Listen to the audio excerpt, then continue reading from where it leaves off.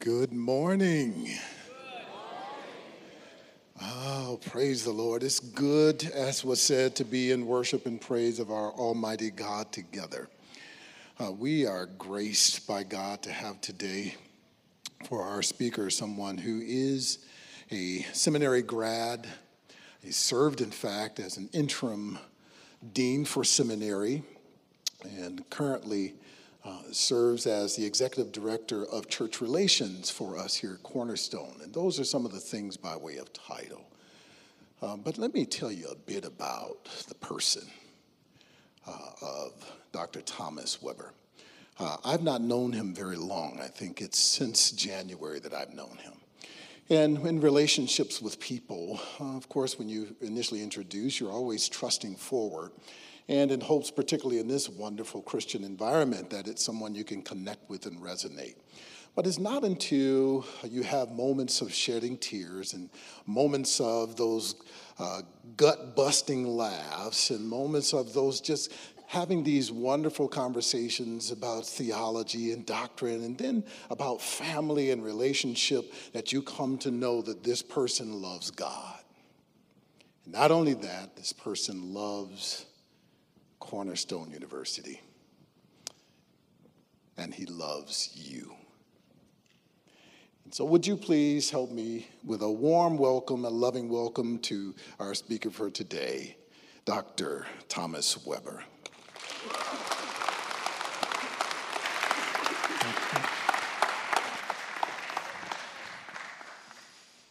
Thank you, Terrence. Truly appreciate that. Some of you know me a little bit. Some of you don't know me at all. So I want to just share a little bit about how God has brought me to this place and have an opportunity to discuss his word with you. 47 years ago, I came here as a freshman. Yes, I'm older than some of your parents. I married the love of my life 43 years ago. We have 2 children and 3 grandchildren. And thank God they're in Michigan, along with my 91-year-old mother. And it truly is a blessing to still have her around. 43 years,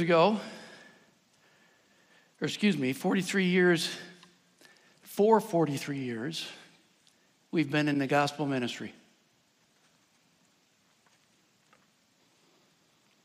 Now some things that frustrate me about me and may even frustrate you about me. Because we are in a moment where God's word and his Holy Spirit are here. And I feel compelled to do a little confession. I am judgmental. I don't reach all of my high expectations, but I still expect them of you. I don't always say the most appropriate things in the most appropriate way. I offend others when I speak sometimes. My wife of 43 years is here, and if you choose to see her afterwards, she will confirm. I'm impatient with people, organizations, and even at times, God. Because I see the way that he should be moving, and he doesn't do it. That's a little bit about me. More than what you were expecting, I'm sure. But with this in mind, I want you to know that I always expect God to join his people in a time of worship. And when his word is opened, he's here. Your faculty members, your administrators, and others are here to support you. Even today, I have no idea what the Holy Spirit will be speaking to you about. But I want you to know we're prepared for whatever that is. Bob Sack, Vice President in charge of advancement. Bob, just raise your hand or stand up, whatever you want to do. He's here in case you need an anointing from God. He's an elder in a local congregation. So we've got the biblical passage of James kind of covered. You theologians, we'll talk about that later. But everybody's here to support you.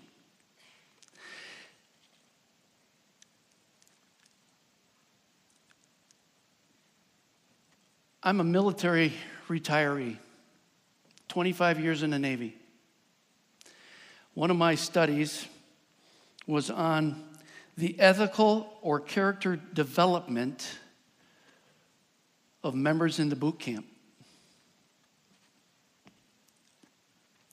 The longest boot camp is the Marine Corps. It's 13 weeks long. Most everyone else is 8 weeks. But the Marine Corps is longer.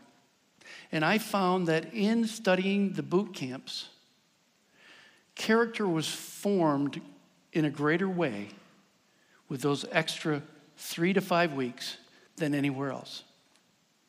And at the end of boot camp for a Marine, they go through what's called a crucible.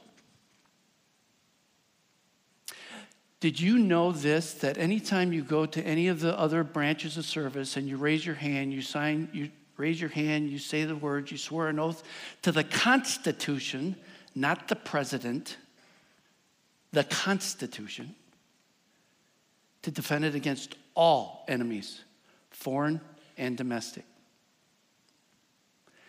That I could raise my hand and sign my name and I'd be a sailor, a soldier, an airman, or a Coast Guardman.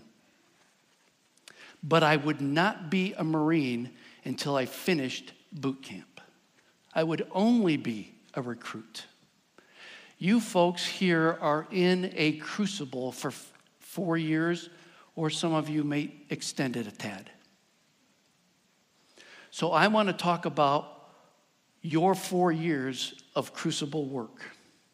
First of all, and I'm going to talk about principles here. First of all, we have to be disciple makers.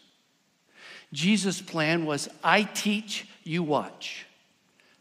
I teach, you help. Next, I watch, you teach, or I help you teach.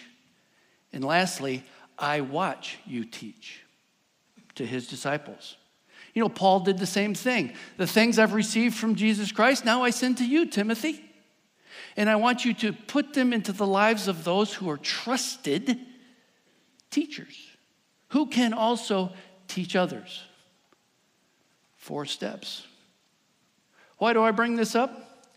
Because what this institution is trying to create is fat students. It's not through the chow hall. That's faithful, available, and teachable. You want to be teachable. If you're not teachable, what's going to happen? I can tell you from my military experience. And we'll talk about that if I'm invited back next time.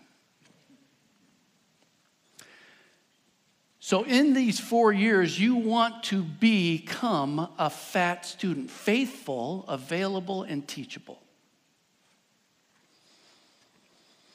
I did not know how to do devotions when I came to this school. Personal devotions. I did not know how to take time and read God's word and study it for myself. So in Quincer Hall, 47 years ago, I'm pretending to sleep on my top bunk and watch my roommate sit at that little desk there. I don't even know if they have him there. Someone invite me into Quincer sometime. But anyways,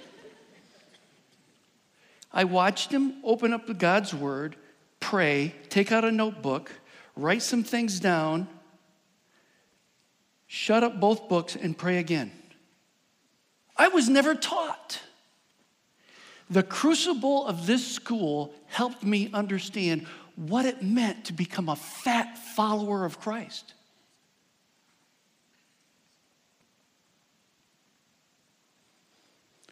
The principle is this: observe those who are worthy of following. You got a huge array of people now. Observe those who are worthy of following and follow them. Learn from them. The second thing I want to talk about, that was the first one, we're disciple makers. The second one is disciplines that were groomed before I arrived here. I'm a farm boy. The family farm was on Baseline Road down in Rives, or not Rives, but between Ingham and Jackson County. Baseline. It goes right across the state. I learned early in life what hard work was all about. At 4 years old, my dad said, boy, you know, it's kind of like Ezekiel. I didn't know what my name was till I was about 12.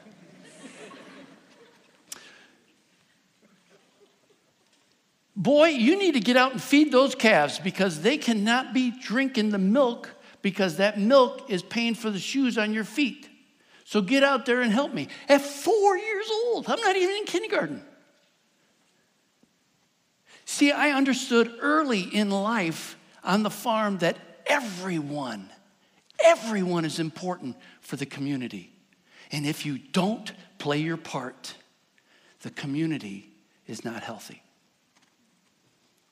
I also learned this on a farm, that you had to clean out you had to muck out the stalls, clean out the pens, get it in the field before you tilled the ground, before you could even plant the seed. Wow. That's a lot of work. Because you got to let God do his work with the seed. So there's a lot of prep. Think about that in your own Christian life. There's a lot of prep going on right now. And while the seeds are trying to grow, make sure you pull a few weeds. I also realize this, that when it's harvest time, you bring the harvest in at all times of the day. Right now, there are combines going from Canada and moving south, getting beans and corn all the way down to Texas. Why is this important? Because when I came here 47 years ago, Bill Doran, the manager of maintenance, put this farm boy in charge of the administrative building, W.W. Welch Administrative Building. I was the snow shoveler. Why? Because he knew that a farm boy would get out there and do his job no matter what time it was. And let me tell you, when I got the call in Quincer Hall at 5 o'clock in the morning, I heard Dad saying, boy, get up. Now, those of you who were around at that time might remember the snowfalls of 76 and 77, but that's another story. 3, do what is right. First of all, the principle of learning and having my life groomed on the farm is this: hard work is necessary for community success. Number 3, doing what is right.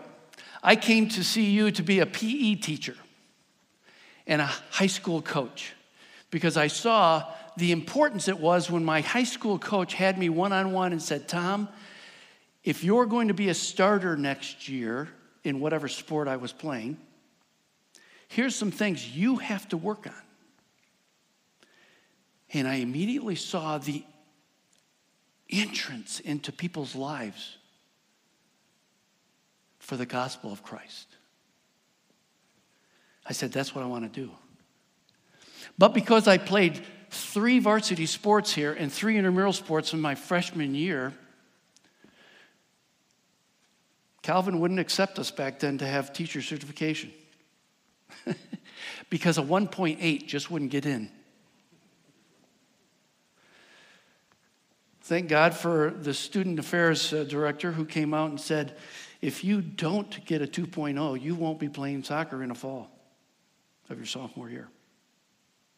So as a freshman, I did the freshman 20. Anybody know what a freshman 20 is? You do. What is it? That's right. As a freshman, I gained 20 pounds. Mom never had food like that at the house. And as a freshman wrestler, guess what? If I wanted to compete at that weight class, I had to lose all 20 because rules mean something. If I wanted to compete, I had to do what was right. So I lost the 20 pounds, and you know what? I medaled. That was cool. We all know of Olympians who've lost their medals or their status or their world records because they have not followed the rules. The principle is this: there is no success in cutting corners. You cannot cut the corners and be successful. Maybe in some areas of your life that might work, but what about here? Your character. The last thing we want to talk about is dedication to duty. After 15 years of civilian pastor work, God graciously allowed us to become military members. I was commissioned as a chaplain in the United States Navy, had the opportunity to serve with the Marine Corps, the Navy, and the Coast Guard. I'm not going to share all 25 years with you because, again, that would take another couple months, maybe, if you were still there listening to me. I'll just give you a snippet of 9 months in 2003. I was with the 1st Marine Division in 2003, and we went to Iraq. And for 9 months, I slept in a tent on the ground.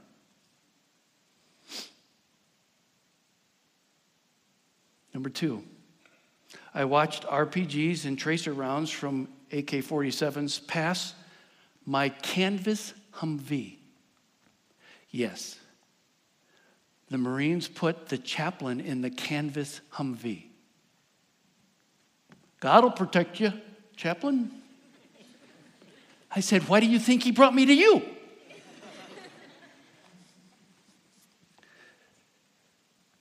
During those 9 months, we stopped using MREs, and they started using tray rations, which are basically just MREs in bigger packages. And for 9 months, we shooed the flies away before we put the food in our mouth. Because the flies were so heavy, if you didn't do that, they would even land on your fork as it's coming to your mouth. And the worst thing of all is that for 5 months, we didn't have the internet. That guy's jaw is still hitting the floor. Military personnel are apolitical. I don't know if you know that, but we are apolitical. In uniform, you cannot speak against the president or any elected official in uniform because by the Uniform Code of Military Justice, you are violating that document.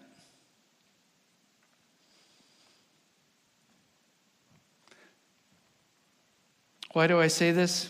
Because the principle is this: suffering will happen. Suffering will happen in the 4 years of your crucible here, so make sure you are committed to the commanding officer and what he's called you to do.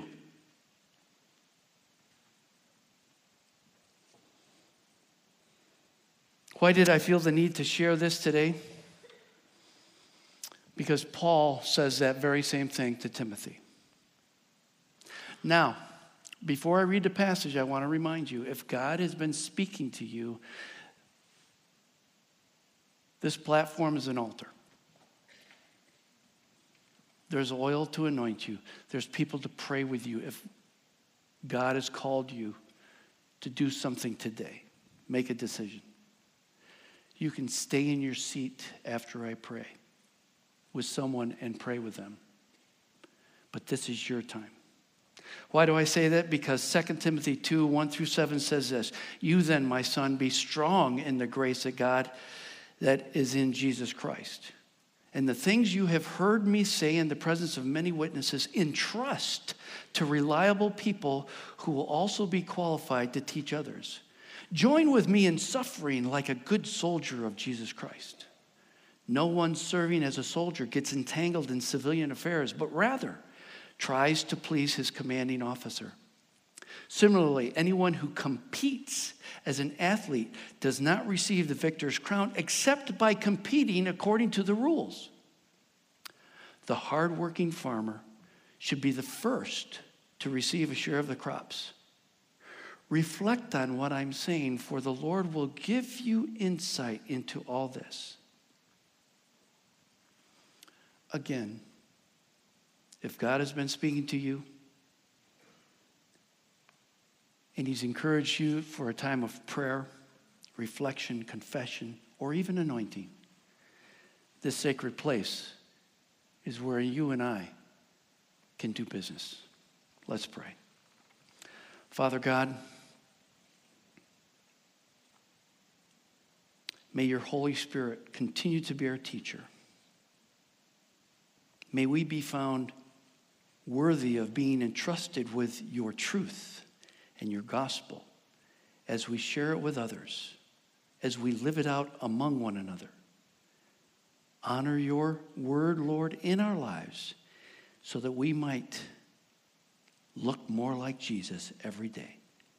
It's in his mighty name we pray. Amen.